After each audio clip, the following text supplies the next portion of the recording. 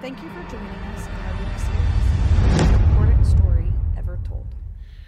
F.B. Meyer, who was associated with D.L. Moody way back at the turn of the 19th century, F.B. Meyer is a very respected pastor, theologian. He said this. He said, when we see a brother or a sister in sin, we should not look down on them because there's two things that we do not know. He said, one, we do not know how hard they tried not to sin. And two, we do not know the power of spiritual forces that attack them. When you see somebody struggling, somebody battling sin, he said two things. One, don't look down on them because you don't know how hard they've really tried not to sin, and you don't even know the spiritual pressures that the enemy launched against them that led them. I would add a third one and say this. You don't know what you would have done if you would have been in the same circumstance, and neither do I. So here's the thing that I would say to you. The Christian life is a battle. Oftentimes, you'll hear pastors almost present the gospel as if you come to it, everything is going to be hunky-dory and everything is just going to be great. That is an inconsistency of text of Scripture and reality. I can promise you the Christian life is a battle and life is hard.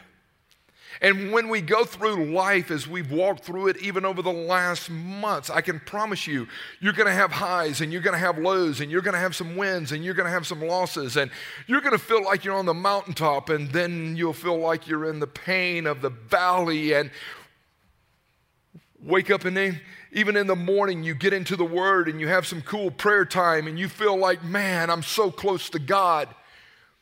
But by the time you get about mid-afternoon, you feel like you're a million miles away. Am I just talking to me and my story, or does anybody identify? You ever feel that way? Man, I just had this win, and bam! One of my favorite stories is in 1 Kings chapter 18, and God has raised up this prophet by the name of Elijah. And man, there's this showdown on Mount Carmel between God, the true God, and these prophets of Baal. 450 prophets of Baal are there, and they're calling on their false god, and Elijah starts to cry out to God, and the fire from heaven falls, consumes even the altar that has been doused with water. What a God victory this was. Elijah's so jacked up and pumped up that he takes off running, glorifying God. He even outruns the horses that are pulling the chariots, and he's like, yes! Then you flip to chapter 19, and Jezebel's trying to eat his lunch, and Elijah, he's hiding out in the wilderness, and this is what he cries out to God. Just take me, I'm ready to die. Oh, dude, yesterday, just a few days ago, you were on the pinnacle of seeing God work, and now you're pitting out, and he's like, yeah. That's the way life treats us. There's tension, there's trials, there's temptation, there's pressure. Life is hard. And for many of us, we just don't know if God cares about us. I met with a young man yesterday. He's in his mid-30s. I've known him for about 11 years. I met him 11 years ago here at the church. He was at our house doing some work. He's married now, and his wife, she's pregnant, and they just had this gender reveal thing, and he's all fired up about being a dad. And he looked at me, and he said, man, I struggle sometimes just really trying to believe that I deserve this. I struggle believing I deserve this. When I met him 11 years ago, he was strung out on heroin. He would drift down to the bluffs in Atlanta. He was a waste. And about 4 or 5 years ago, he surrendered to Christ and he starts growing in his faith. And I looked at him yesterday and I said, 11 years ago when I met you, the truest thing about you was that you were loved by God. And I said, I look into your eyes today, a married man with a baby on the way, and the truest thing about you is you're loved by God. The truest thing about you has not changed. The truest thing about you 11 years ago was not that you were an addict. The truest thing about you 11 years ago was not that you were in bondage, not that you almost died multiple times. The truest thing about you when you were using and abusing was you were loved by God. But now 11 years later, you're starting to believe it, and we call it grace. The truest thing about you today, Steve, is you're loved by God. Jesus has this incredible moment where he's baptized by John in the Jordan. And man, you want to talk about a cool mountaintop experience. The voice, this thunderous voice from heaven declares, "You are my beloved son. Man, I am so pleased with you." And Jesus goes from the blessing to the battle. Luke chapter 4, Jesus, full of the Holy Spirit, returned from the Jordan. And he was led by the Spirit in the wilderness for 40 days, being tempted by the devil. He ate nothing during those 40 days, and when they had ended, he became hungry. Jesus, filled with the Holy Spirit, anointed by God, being controlled by the power and presence of God, don't miss this, don't miss this, was led by the Holy Spirit into the wilderness to be tempted. I think a lot of times we want to shift all the blame and go, well, look at how the devil is jacking with me, and look at how the devil is messing with me. Sometimes God will allow us to enter the wilderness to purify our faith even more. I'm going to let you go through the wilderness. The word wilderness there in the Hebrew is the word Jeshimon, and it literally means Jeshimon, Jeshimon. It literally means the wastelands. It means a place of devastation. It means to be abandoned. The Holy Spirit leads Jesus to the wastelands, leads him to this place of devastation, to the wilderness. The Holy Spirit led him there. Jeshimon was a place that was about 35 miles long. It was about 15 miles wide. We've been to Jerusalem. We've headed out to the Dead Sea. I mean, when you start to look at these dust piles and these jagged, sharp rocks, and this place is so desolate, it's limited water supply. There's nothing there. It's hot, it's dry, it's isolation. There's no food. And that's where Jesus is. He's in the wastelands being tempted.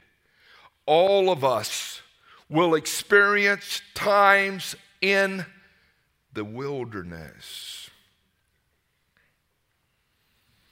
All of us will spend time experiencing devastation, times when we're empty, times when we're exhausted, times when we're dry as a bone, times when we feel like, man, I just can't keep going on. And sometimes it lasts a few days, and sometimes it lasts a few weeks, and sometimes it lasts a few months, and sometimes it lasts even a few years in the wilderness. Jesus is about to launch his public ministry, but before he launches this public ministry, he's led into the wilderness. He's led to this place of being tempted by the evil one. And the scripture says that Jesus was tempted by the devil for 40 days. Could you imagine the enemy coming against you for 40 straight days, nonstop, morning, noon, and night, and pressing in on you? We're talking about the prince of darkness, the prince of this world, 40. And the Jewish audience would say, 40?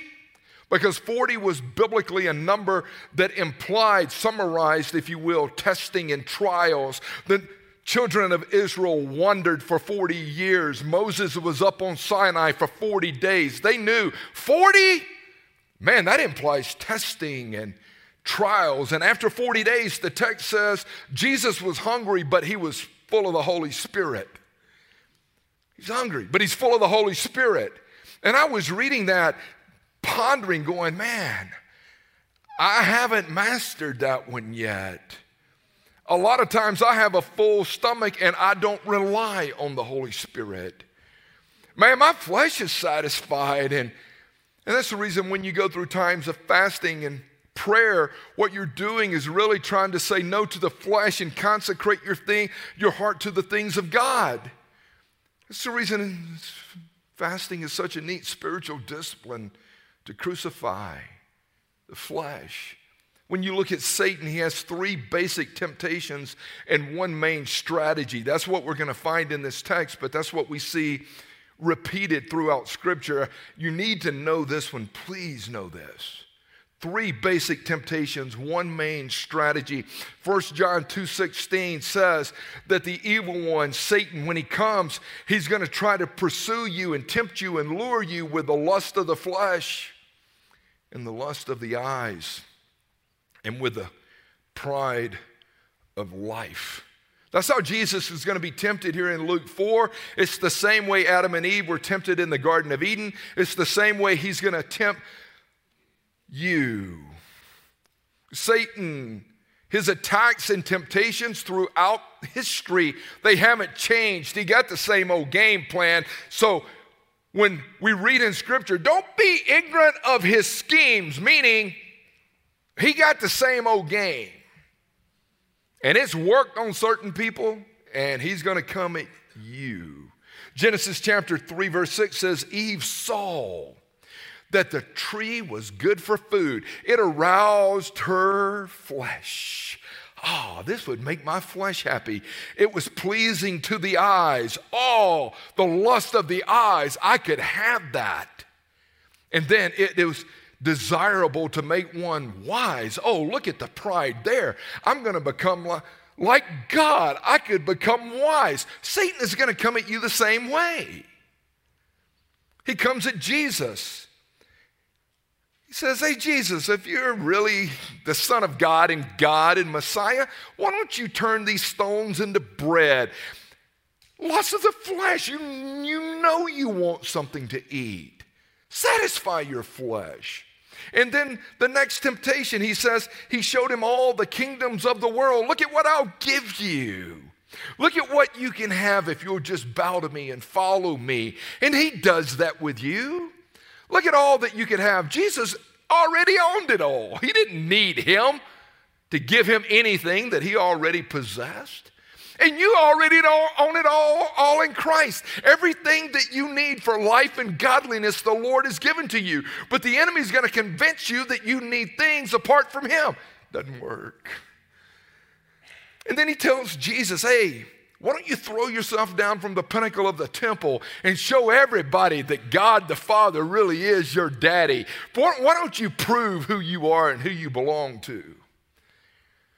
Three temptations. He's got three basic temptations, and he's got one main strategy. What's his strategy?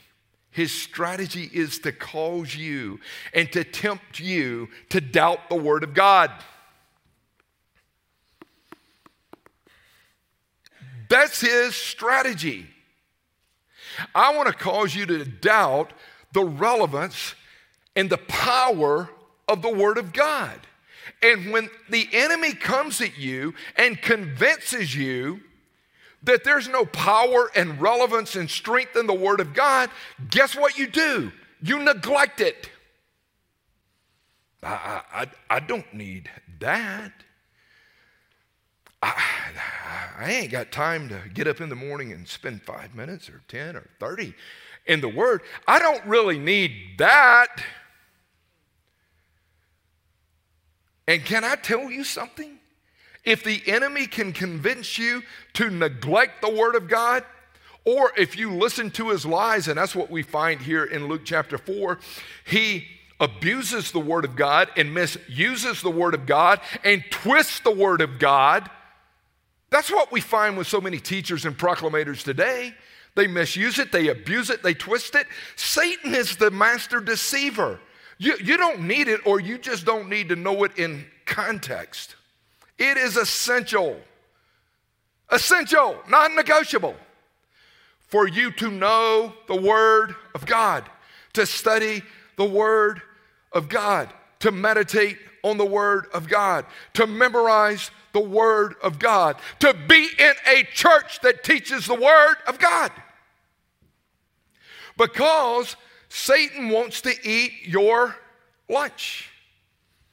And if you don't know how to rightly and accurately handle the Word of God, Satan will pick you apart. He will pick me apart. And we're going to get to that in this text. Discipleship Journal did a survey a while back where the readers ranked the areas of their greatest spiritual challenge. These are believers. What is the greatest spiritual challenges that you face? Discipleship Journal, from their readers. First on the list was materialism, which is lust of the flesh and lust of the eyes. I see something, I gotta have it. I see the new iPhone, gotta have it. See those shoes, gotta have it.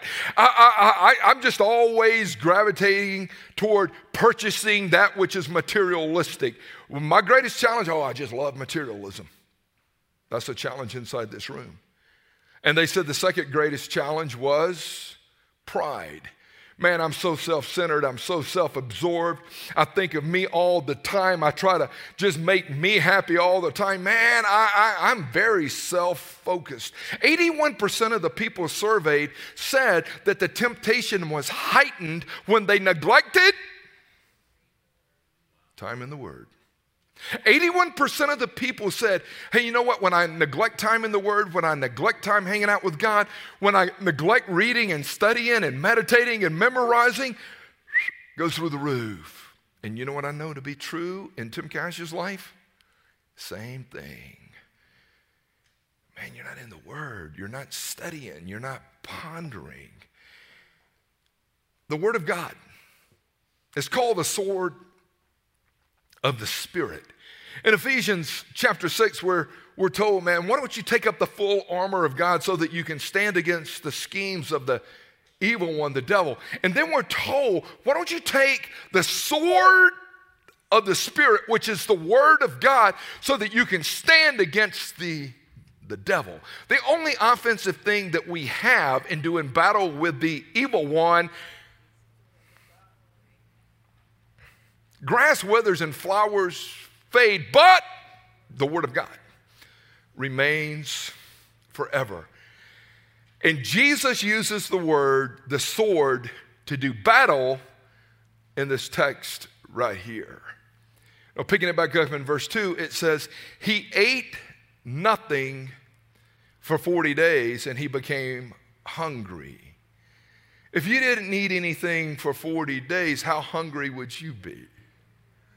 If you didn't eat anything for 40 hours, how hungry would you be? If you didn't eat anything for 8 hours, how hungry would you be? Hannah Cash, if you didn't eat anything for 2 hours. You know what I know about me and what I know about you? It doesn't take a whole lot to arouse our flesh. It doesn't take a whole lot for us to cave in and give in to sin. Our sinful flesh will lead us down a variety of paths to try to gratify the flesh. Jesus is being ambushed by Satan. Let's learn from Master Jesus. The devil said to him in verse 3, if you're the Son of God, command this stone to become bread. If you're really the Son of God, why don't you satisfy your flesh? Since you are the Son of God and the Messiah, why don't you use your divine power for your desires right now? Come on, you can do it. Don't deprive yourself. You deserve this. You're God. You know you want it. God will let you use your power to make bread. Go on. It's okay. God won't mind. Did anybody ever get those kind of temptations and lures from Satan? Hey, go on. It's okay. Hey, if you're a child of God and God is so loving and gracious, why are you sick? Why are you battling illness? Why are you battling cancer? I mean, if God really loved you and cared about you, He wouldn't let you be going through this. And since God loves you so much and God's for you, why is life so tough for you? Why'd you get fired? What'd you do wrong? Where's your God now? Yeah, why don't you do a little something for you? Why don't you take care of you? God understands. I know, but God will forgive you. He's a forgiving God. Anybody face that? Do a little something for you. Take care of your flesh. It's okay.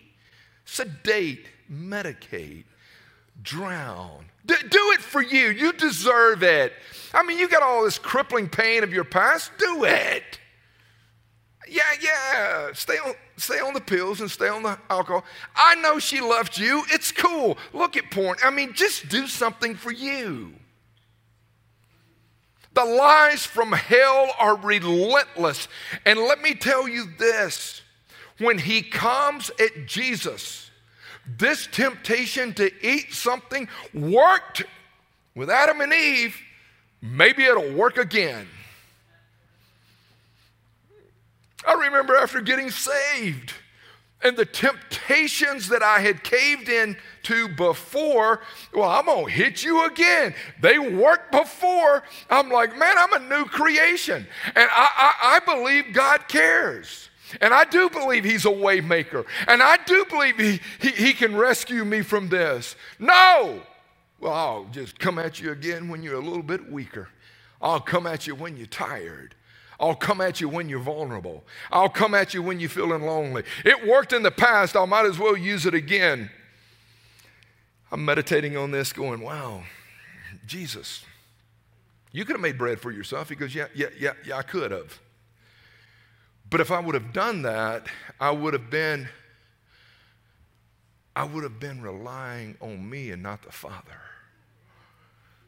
I mean, I could have, but I always try to do that which pleases the Father. And I just want to glorify the Father. And the Father didn't give me permission to do that. And I could have done it because I have the power to do it, but I would have been just relying on me. And the lust of the flesh 101 basically says, if it feels good, just do it. Because the only thing that matters is you being happy and you satisfying you. So do what makes you feel good. Do what brings you pleasure. That is the lust of the flesh. And Satan will lie and tell you again, God just wants you happy. Taylor, I have people tell me that in counseling at times. But don't God want me happy? You know how tough my job is? You know how tough this marriage is? You know how tough my life has been? Don't God want me happy? No! He wants you holy! That's the H word. Holy. Set apart. Sanctified. Yielded. Depending on him. You were close. You were in the H's in the dictionary. You just didn't flip far enough over. You landed on happy. No, that was that dope smoking dude out of Jamaica that said, don't worry, be. That wasn't scripture. That wasn't third day singing. But listen to me, when we take the gifts and the abilities and talents that God has blessed us with, it's like, man, look at what God has blessed me with, and use them to satisfy our own personal desires, it's wrong. Look at what I've blessed you with. Jesus, why don't you just go and turn these stones into bread? Here's the reason I'm not going to do it. I wasn't sent for others to serve me, and I wasn't sent for the purpose of serving myself. I've come to serve and to give my life as a ransom for many. So your agenda and mission and ministry is not just about taking care of you? No. And Tim, if I've blessed you with any gifts and abilities and talents, they're to be used, Tim, for kingdom purposes.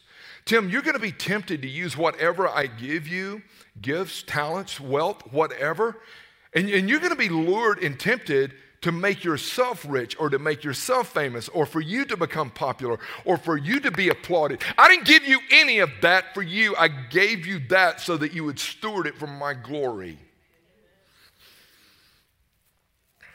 No matter what we have, no matter what gifts we have, Spencer, no matter what God has blessed us with, we are redeemed. We are, write it down, don't miss it. I am redeemed. You are redeemed to glorify God, to bless your neighbor, to love your neighbor, to encourage your neighbor, and to evangelize the world. I redeemed you. I just want you to glorify me. I want you to walk with me. I want you to know me. I want you to worship me in spirit and in truth, Tim. Yes. Now I want you to be a blessing for others. I just want you to encourage others. I want you to walk with others. That's what you want me to do. Yes. Hey, why don't you turn these stones into bread? Jesus said, it is written. It's written. Man shall not live on bread alone. Matthew 4:4 even captures it deeper. And he says, man shall not live by bread alone, but by every word that comes out of the mouth of God. Man can't live on bread alone. You don't understand. You think that man's ability to live and flourish is based on the physical. For man to truly live, it has to be spiritual. And Jesus here says, do you not realize the spiritual is way more important than the physical? Man can't live on bread alone. He's got to live on every word that comes out of the mouth of God. And Jesus is quoting Deuteronomy chapter 8, where Moses had told the Israelites, hey, y'all listen. You know that manna that God has been providing daily for us as we're in the wilderness wandering? That manna can't sustain you. I mean, it's good and it's getting you through the day, but if you're going to really live and flourish, you've got to feast on the Word of God. You've got to know God. You've got to know what God says. God wants you to trust Him, not His provisions. That's what Jesus was saying. And Moses is basically saying, like, listen, who led y'all out of Egypt? God. Who marched y'all through the Red Sea? God. Who's going to take care of you here in the wilderness? God. So the God that's taking care of you, you better know Him, you better ponder Him, you better study Him, and you better know who He is. Know His Word. That's what Jesus is quoting. Why'd you do that, Jesus? Because He knew God's Word could be trusted. When we get to the place of hiding God's Word in our heart and studying and meditating, guess what we find out in the midst of temptations and trials and tension and pressure? Guess what we find out? That even in the midst of the struggle, we find out God's Word can be trusted.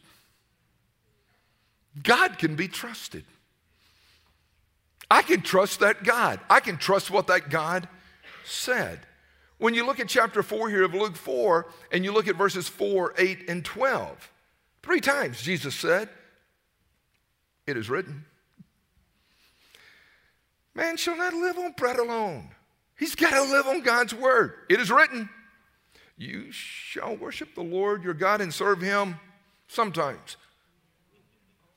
Sunday. You shall worship the Lord your God and serve Him only. Don't make any other idols or false gods. It is written, you shall not put the Lord your God to the test. Here's the challenge for you. Here's the challenge for me, Billy. Will I worship and serve God only? Will Jesus Christ be the object of my affection? Will I build my life on the Word of God? Will I build my life on the will of God? Will I worship and serve Jesus only, or will I allow these other less wild lovers to compete with the affection of my soul? You got to serve him only. Will I trust God to be true? Will I trust that God's word is true, that I can stand on it, that I can build my life on it? Will I feed on the word of God? Will I know the word of God? Will I apply the word of God? We cannot live a godly life by satisfying fleshly desires. You can't do it. Well, I want to live for the Lord, but... And I'll hear people all the time make statements, right? You do too. Man, I really want to honor God, but, I mean, I think God's okay, man, with me smoking a J occasionally, right? But, I mean, it's okay to go out with the guys every now and then and tie one on, right? But, I mean, I really do want to honor God, but it's okay for me to give my time and attention to, that's okay, right? I mean, I would be there, but you know, it's hunting season, and I would be there, but I got tickets to the ball game, and I would be there, but I'm telling you, Loganville has got a lot of big butts. Come on, somebody. The abundant life has to be, it has to be founded with us feasting on the Word of God. So many Christians today, so many Christians, even people that attend church, Cindy, we talk about this. They're suffering from spiritual malnutrition. Too many churches are teaching felt needs and don't want to hurt your feelings, and you go in and their preaching is candy bars and Cokes, and you go, man, it looks good, it tastes good. But days later and weeks later, when the storms hit and temptation and tension hits, you go, all that junk I've been eating has no spiritual nutritional value to it. I can't fight. I mean, it's junk, right? And nobody can thrive living on just junk. I mean, I read the Daily Bread a couple times a week, Tim. Yeah, that's obvious.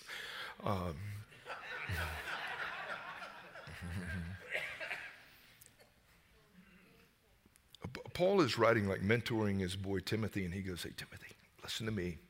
As he writes that last letter of 2 Timothy, and he's finishing everything up. Paul's about to die. He writes and he says, hey, Timothy, preach the word. Preach it in season. Preach it out of season. Preach the word. Don't preach felt needs. Focus on spiritual needs. Preach the word. It's like, okay. Man, you come to faith in Christ and you've got all this junk in your life, right? I did. I really did. And claiming the Word of God and knowing the Word of God was the key to overcoming temptation. Like if you're struggling with lust and you're struggling with pride or materialism or porn or alcohol or drugs, whatever the struggle, I can promise you this, and you found it to be true in the last 3 years, brother. The solution is you claim the Word of God to be greater than whatever you're lusting for. What does my flesh get aroused with? What do I lust for? And when I start to claim, oh God, you are greater. Your word is greater. Your truth is greater. God's truth is greater than whatever has you in bondage. Waymaker, miracle worker, promise keeper, light in the darkness, chain breaker. What happened to you? I just started claiming the Word of God. God said it. I just started claiming it. Did you see the 3 steps that Jesus gives us in Luke 4 for overcoming temptation? Step 1, know the Word of God. Step 2, know the Word of God. Step 3, y'all are catching on. Y'all are smart in this room. Step 3 is what? Know the Word of God. What did Jesus say? It is written.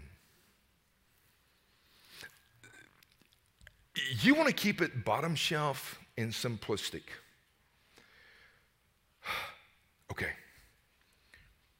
Jesus, the Word of God was enough for you. That's right. Then the Word of God should be enough for me. It's not complicated. If the Word was enough for Jesus, then the Word should be enough for us. Did you cave into flesh and gravitate toward the lust of the eyes? And did you cave? I'm not here for the physical. And when we start to tap in, it's like, say no, don't feed that flesh. So we're talking about 40 days of eating nothing. I'm talking about doing this 21-day of prayer and fasting. No dairy, no sweets. It's like every stinking commercial that comes on the TV's got cheese on it. I'm like, there's that pizza. There's that taco. You ever notice that? Like, just, come on, 40 days, come on, bro. You're 21 days and you're still over there gnawing on something. Hush. Stand on my word. Press into me. Eliminate some junk from your life. Learn to trust me. Hey, when the tempter is near and he has your ear, what he needs to hear is, it is written. In the tempting hour when he offers you power, just say, Lord, send me a shower of it is written. Man, I want to be fed, but not Satan's bread. What Jesus said was, it is written. When he's through with me, I know he will flee. For as long as I can see, it is written. And when the battle's all done, the devil is going to run because King Jesus has won. It is written. It is written. It is written. I got to know the Word of God. I've got to know what God says. I've got to know that when I face those areas, no temptation, Tim, has overtaken you, but such is common to man. God is faithful in the midst of this temptation, and God will provide a way of escape for you. Run to him, trust him, depend on him. You're not the only one that's ever gone through this. You're not the only one that's ever going to go through this. It's hard. Yeah, what's hard is saying yes to the Lord and yes to the Spirit and no to the flesh. It's like, all right, clean it up. Surrender. Know the God of the Word. Step 1, step 2, step 3. Know the Word of God. Let's pray. Let's press in. And let's believe that Jesus is enough. Let's believe that he's a way maker. Let's believe that he really is a promise keeper. Let's believe that he desires to shine light into the darkness of your soul. Let's believe that he can raise the dead and heal the sick and open blinded eyes. Let's believe that this is the favorable year of the Lord. Let's believe that he's come to set captives free.